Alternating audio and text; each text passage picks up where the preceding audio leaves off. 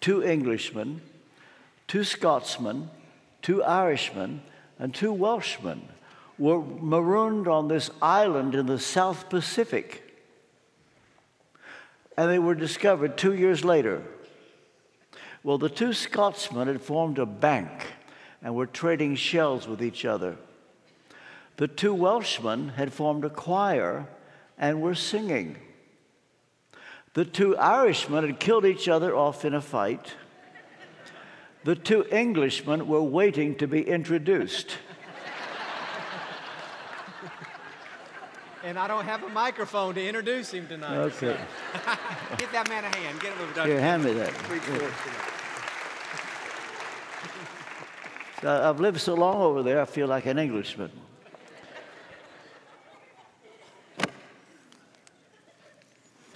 I told you today I come for new clothes, free. Well, I've been wondering all day, what's it going to be this year? As I walked in the church this morning, this man, I think his name is John, was wearing this shirt, and I said, that's a pretty shirt. He had it dry cleaned this afternoon, and he's given it to me. So isn't that nice? How about that? Okay. Now look.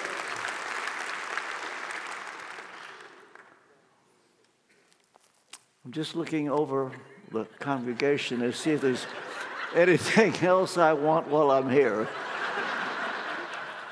Here, take that. That would go nice with this, wouldn't it? Very nice. Very. Okay, we'll have to wait a year.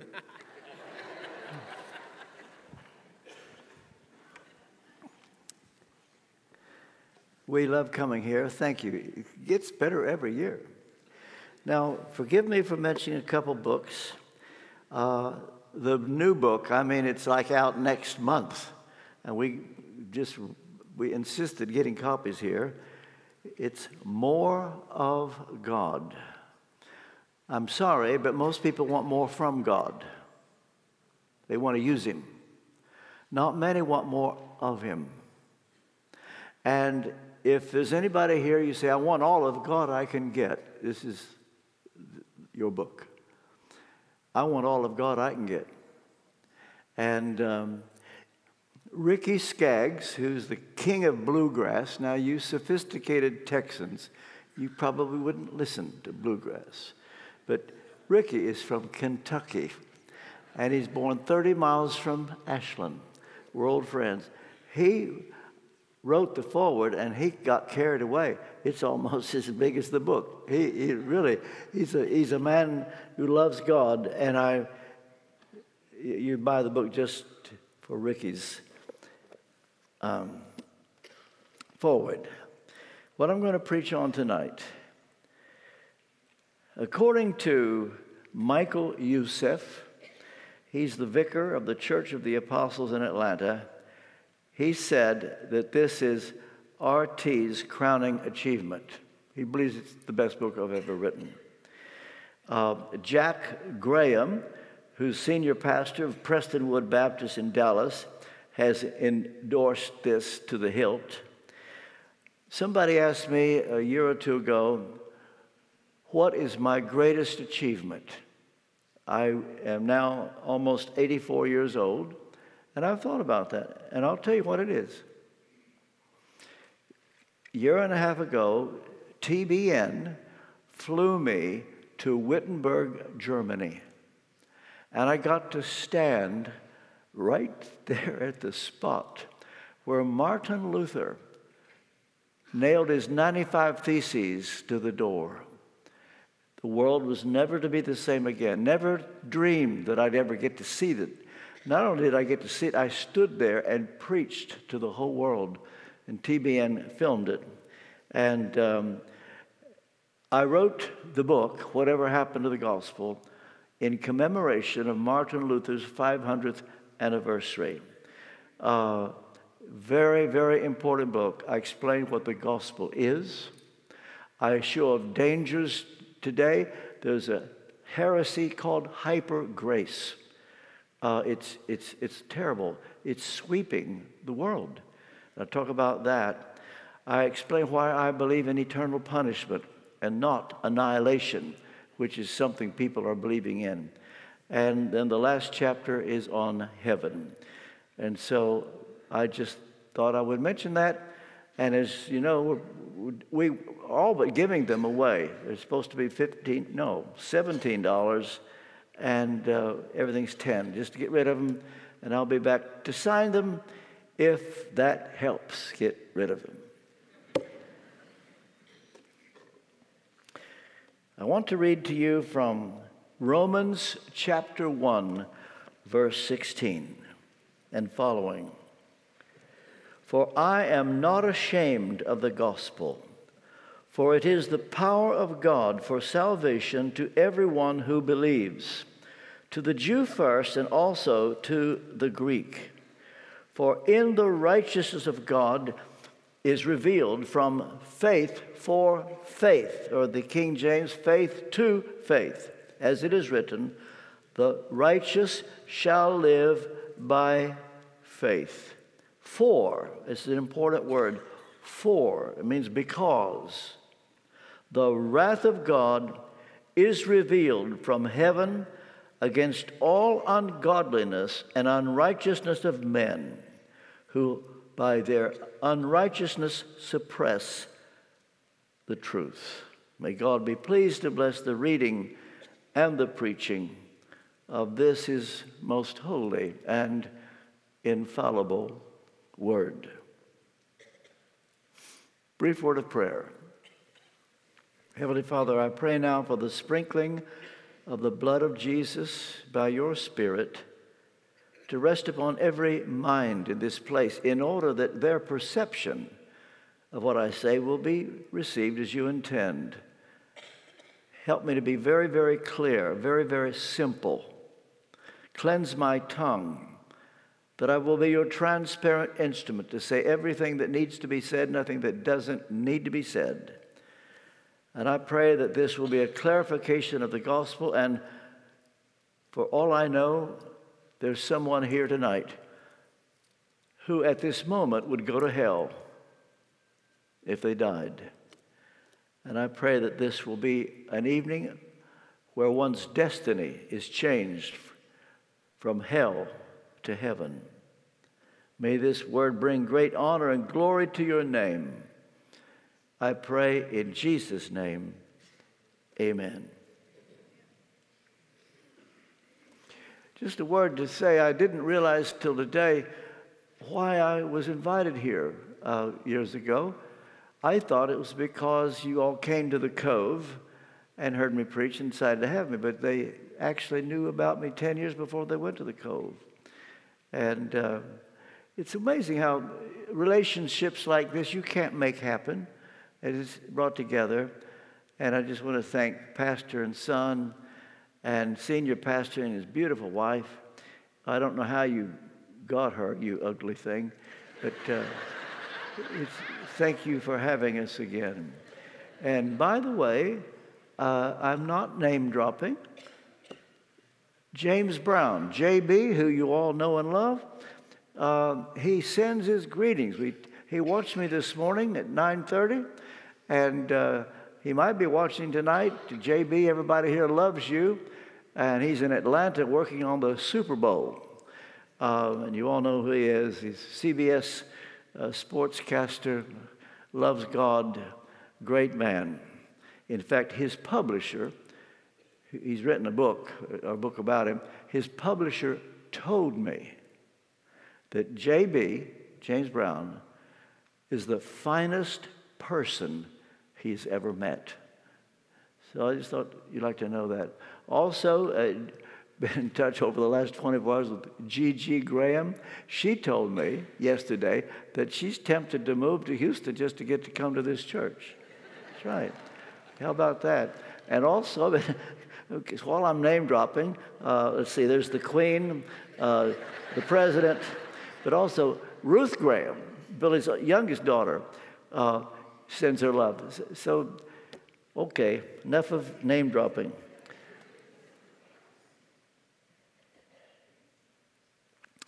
The book of Romans is Paul's longest book, and there's a reason for that. He knew he would go to Rome, wanted to go, and he wanted the people in Rome, the Christians, to know what he believed before he got there. There was no apostolic leadership in Rome. The reason there were Christians in Rome was because on the day of Pentecost, Jews from about 20 nations, many languages, came to Jerusalem on the day of Pentecost. There's a bunch of them from Rome. And they got saved. So they go back to Rome and they start a church. But there's no apostolic leadership. And so Paul wants to go there, and he explains the gospel, and that's why it is his longest epistle. And he starts out right at the beginning by saying, I am not ashamed of the gospel. I wonder how many feel just like he does.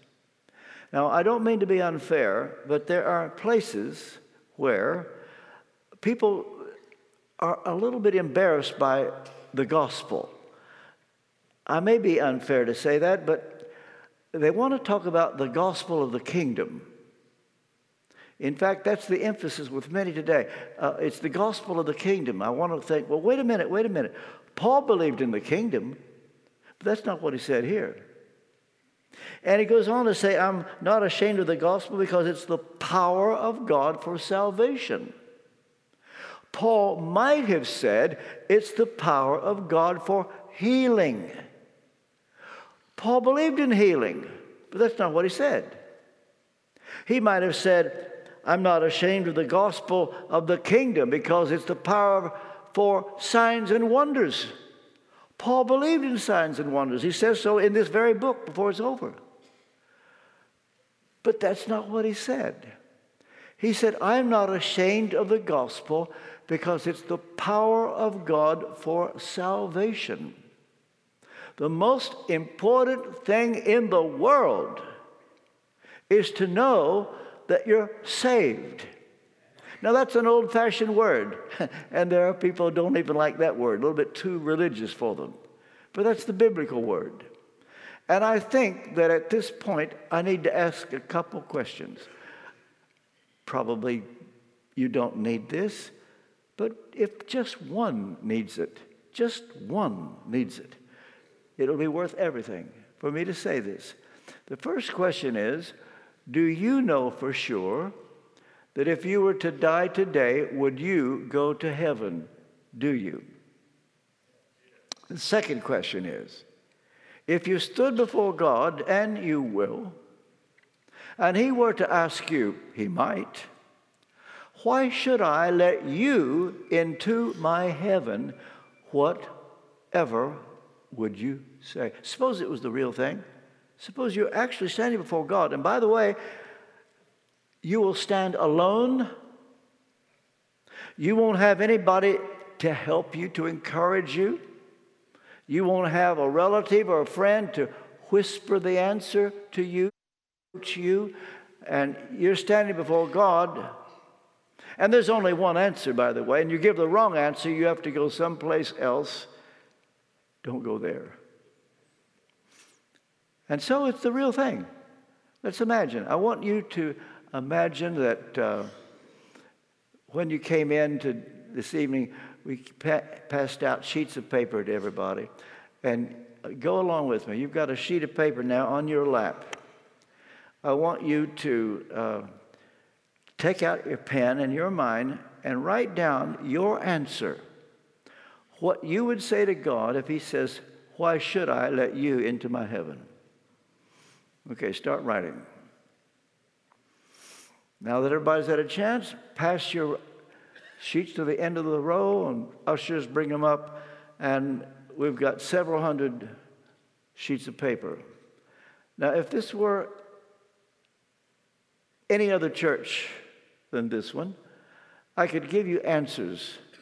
For example, I'll just read some of the answers of a typical church in America today.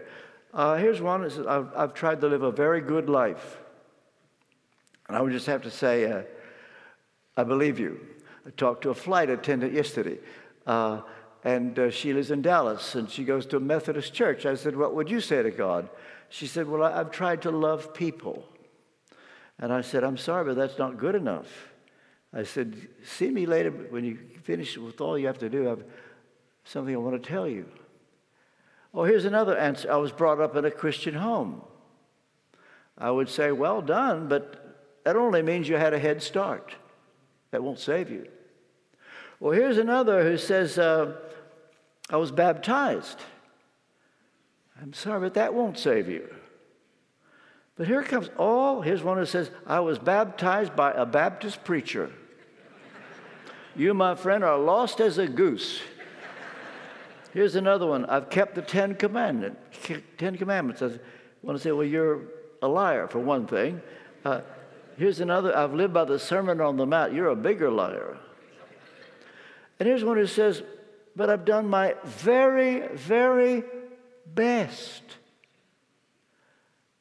And I would have to say, I'm sorry, but that's not good enough. But someone's going to say, well, that's not fair. What more can you do than your best? And that is the reason for this message tonight. And by the way, the Methodist lady from Dallas came back and says, tell me more. And I had the privilege of leading her to the Lord. But this is something I do. This is something you can do. This is why I hope that before the year is over, you will lead somebody to Jesus. Now, Paul said, I'm not ashamed of the gospel because it's the power of God for salvation. But now I want to ask another question of you. Why do you believe a person should be a Christian? And suppose we passed out sheets of paper again, and we hear some of the answers. Some would say, well, you're going to be happier.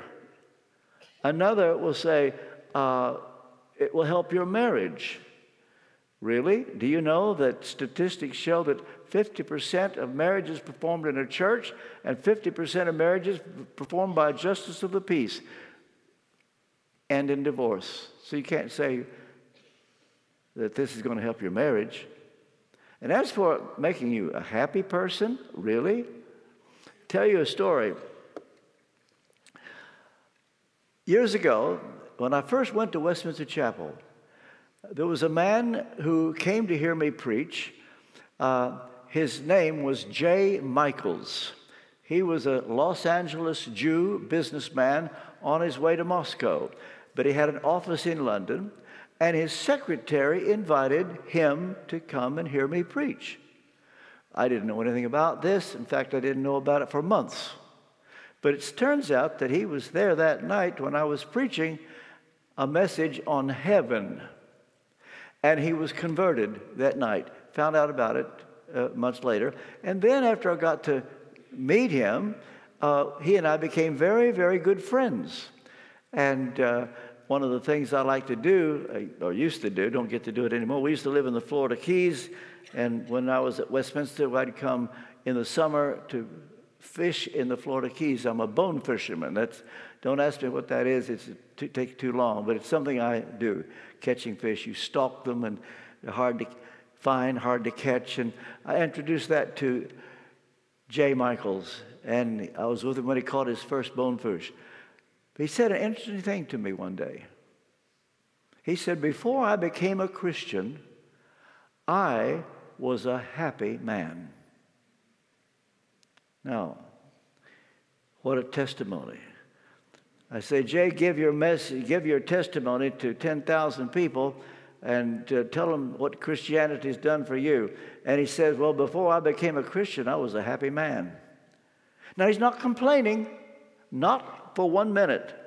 But it turned out that his family turned against him. His own wife, Jewish, lovely lady, I spent time with her, never would convert, never would. And I think to myself, people do get the idea that you should become a Christian because what it's going to do for you in this life. You see, it's the power of God for salvation. And you say, well, RT, what do you mean by that? Well, when you get to verse 16, a couple verses later, verse 18 rather, Paul gives the reason you should be a Christian. I wonder if this will surprise anybody here. Here is the reason, according to Paul, people should be Christians. Your loved ones, your neighbors, the people you work with. Here's the reason. Verse 18, for. That is a Greek word, means gar. It means because. Because the wrath of God is revealed from heaven against all ungodliness and unrighteousness of men, who by their unrighteousness suppress the truth. This, according to Paul, is the reason people should be Christians, because of the wrath of God. And I ask, why isn't this preached today? Turn on any Christian station and listen to them for a whole week, every program. I don't care which one it is.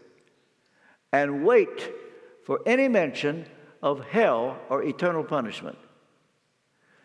You wait a week, a month, maybe a year. You might hear one person sometimes say something.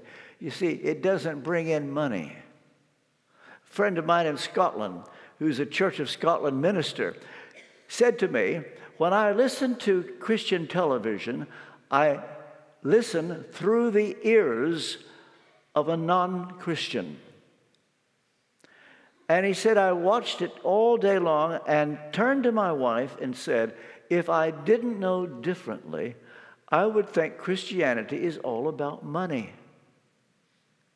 And that's where we are today. And the most elementary thing, you see, Book of Romans, Paul's chief epistle, it's all about the gospel and tells you right up front at the beginning why you should be a Christian. It's because of the wrath of God.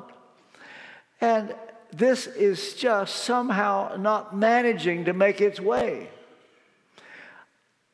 There's a place that Louise and I have visited 4 times. It's in Enfield, Connecticut. And whenever we are in New England, I can't say every time because I haven't done it every time we go to New England, but at least 4 times, we drove 2 hours one way to get to Enfield, Connecticut. It's this little town about 5 miles south of the Massachusetts-Connecticut border. And I go there to pray. I don't stay long. I might get on my knees or I might just stand. There's a vacant lot right across the street from the Montessori School in Enfield, Connecticut. And there's a little plaque there. The people of Enfield are rather embarrassed by it. There's a plaque that says, on this site, July 8th, 1741, Jonathan Edwards preached his sermon in the New England Awakening, Sinners in the Hands of an Angry God. He took his text from a verse in Deuteronomy. It says, their feet shall slide in due time. In that sermon, which, by the way, Edwards read the manuscript. I'm not using a manuscript. He did. And he read every word. As he read and described eternal hell, the people began to moan and groan, so much so that Edwards actually says, be quiet, let me finish. And it didn't work. And the bottom line of the sermon, and you can go on Google, you can get it when you get home, you can read every word. The bottom line is, it is by the very mercy of God that you are not in hell right now.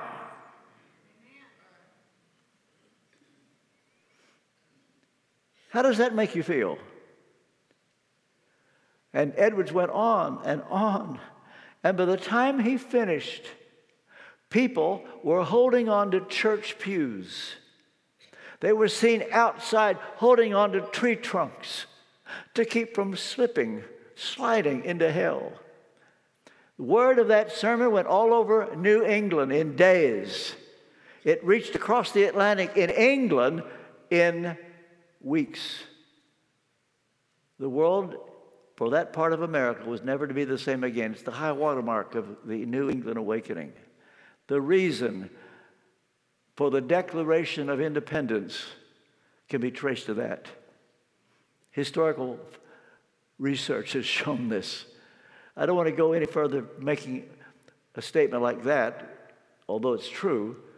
The point is, that is what brought about the New England awakening in great power.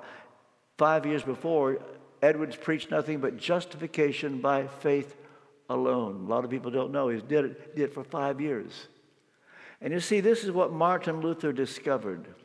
Now, what does Paul mean when he says, in the gospel is a righteousness revealed from faith to faith, faith for faith?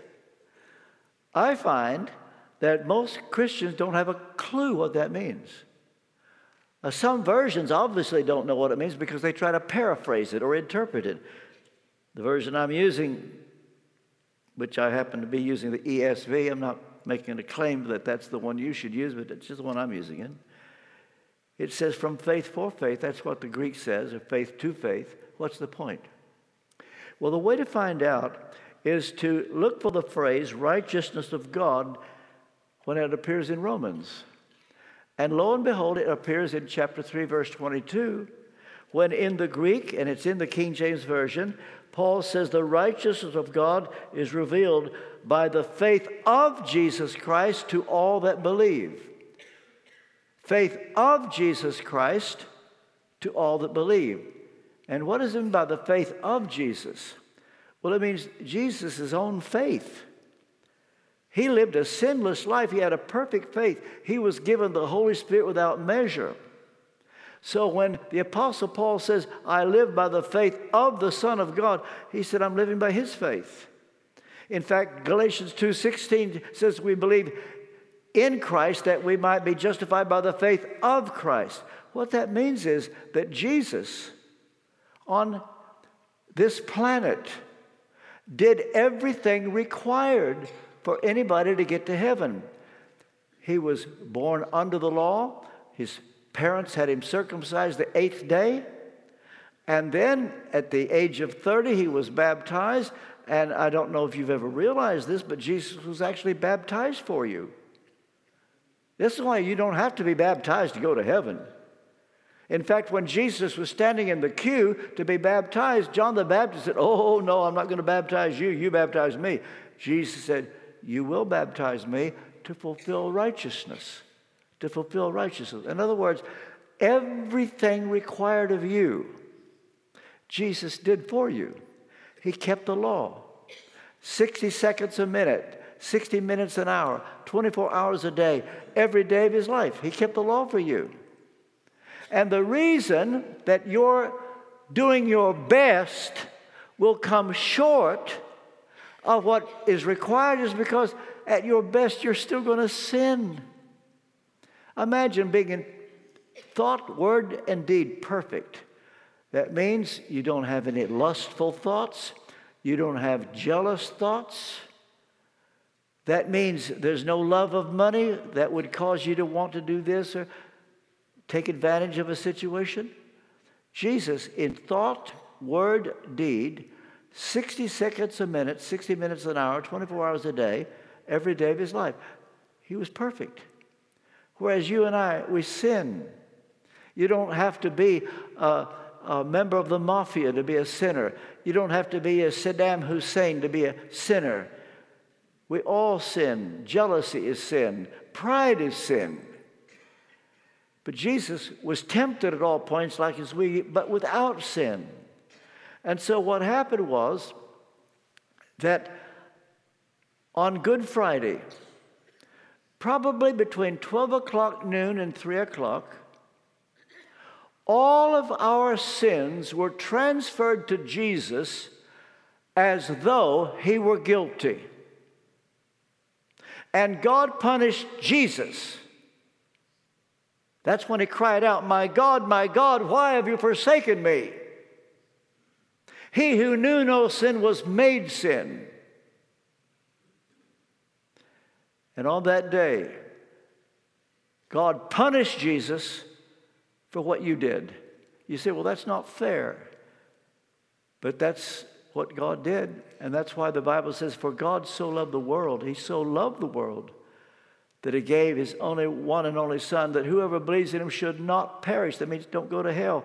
John 3:16, which Martin Luther called the Bible in a nutshell, mentions eternal punishment right there in the middle of it. He died that you might not go to hell. And for that reason, when Paul says the righteousness of God is revealed from faith to faith, there's two faiths. His faith and our faith. His faith was a perfect faith. He never sinned. And unless you believe, even though he died for you, you will be lost. Even though Jesus died for everybody, those who don't believe will be lost. And that's why Paul said the righteousness of God is revealed from faith to faith. His faith must be joined by our faith. What he did must be ratified by our believing in him. And that is when Paul says, for the wrath of God is revealed. That, in a word, is why a person should be a Christian. And when you see that, you need to realize that people that you know, they don't know this gospel. And even though they might not be very happy when you talk to them, the day will come, they will thank you. But even worse, what if at the judgment you see some of these people and they say to you, why didn't you tell me? Whatever happened to the gospel, what is needed most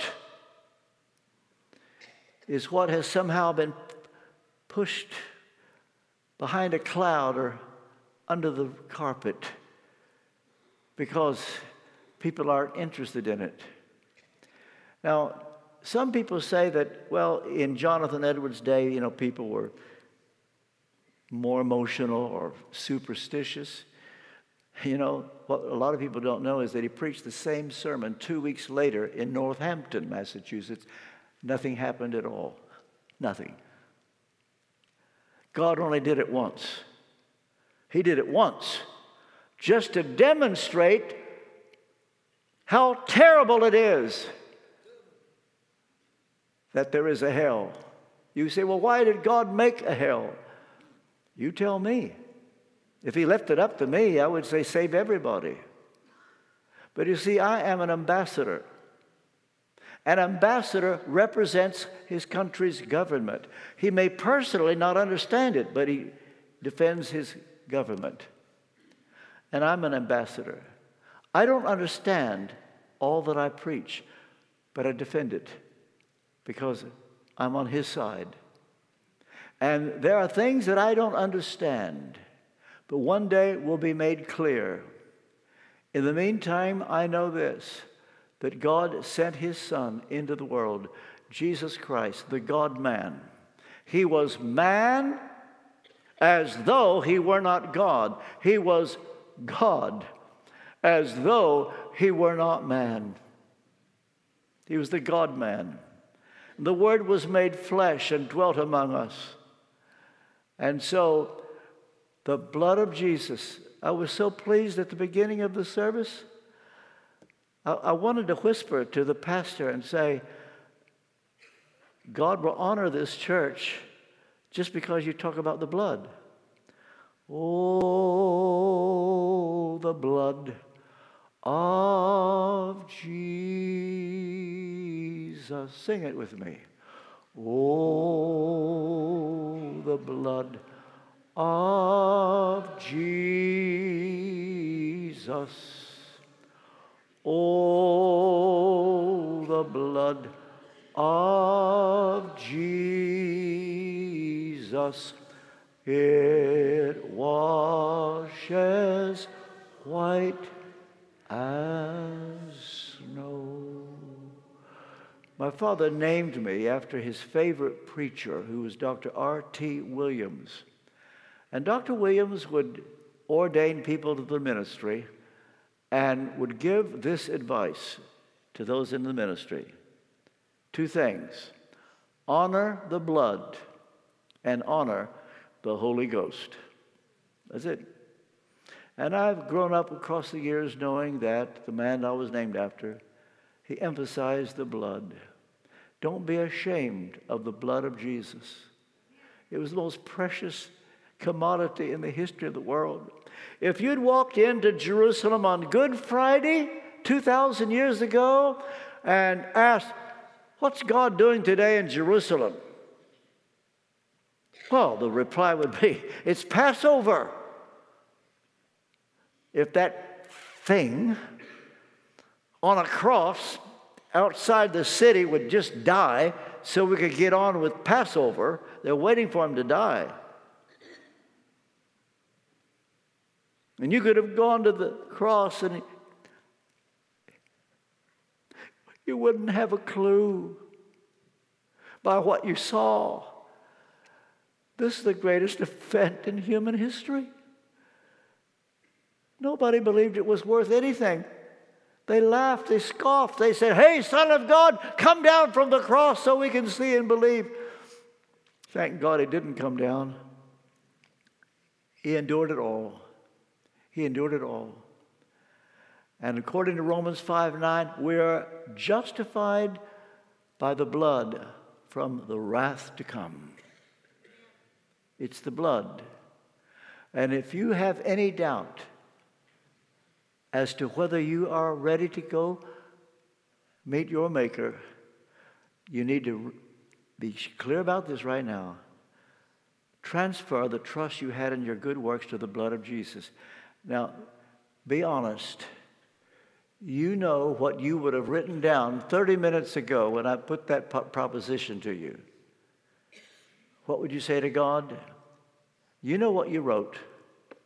And I've got a feeling that there's somebody here you didn't write the right answer, because the right answer is because Jesus died for me. If you didn't say that, if you didn't say because of his blood, because of his death, dear friend, I wouldn't want to be in your shoes for anything in the world.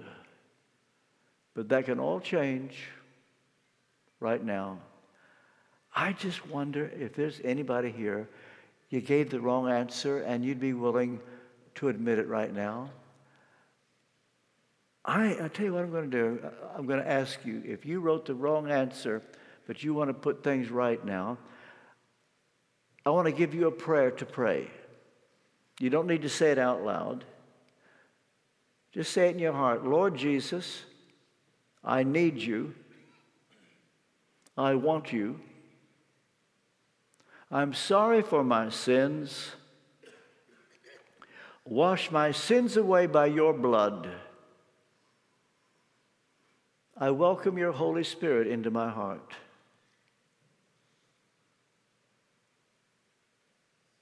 Somebody prayed that prayer. The question is, are you ashamed that you prayed it?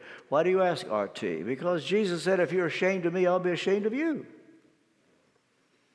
Jesus said, if you confess me before men, I'll confess you before my Father. So, in the next 20 seconds, I'm going to ask you, if you prayed that prayer, to stand up wherever you are. You say, in front of all these people? Yep. Yes. Don't be ashamed. And maybe people will be surprised that you would stand. But just say, look, I got it right now, and I'm unashamed. 5, 4, 3, 2, 1. Anybody pray that prayer and you're unashamed? Would you stand up right now?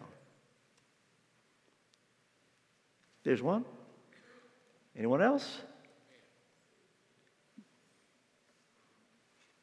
Okay. Oh, you joined. 2 of you. Okay. Anyone else? I won't just tarry but a couple of seconds. Oh, there's more back there. It's hard to see with these bright lights. Well done. Okay. You can be seated. I'll just turn the service over to whoever's closing. But I'm finished. God bless you. Until next time.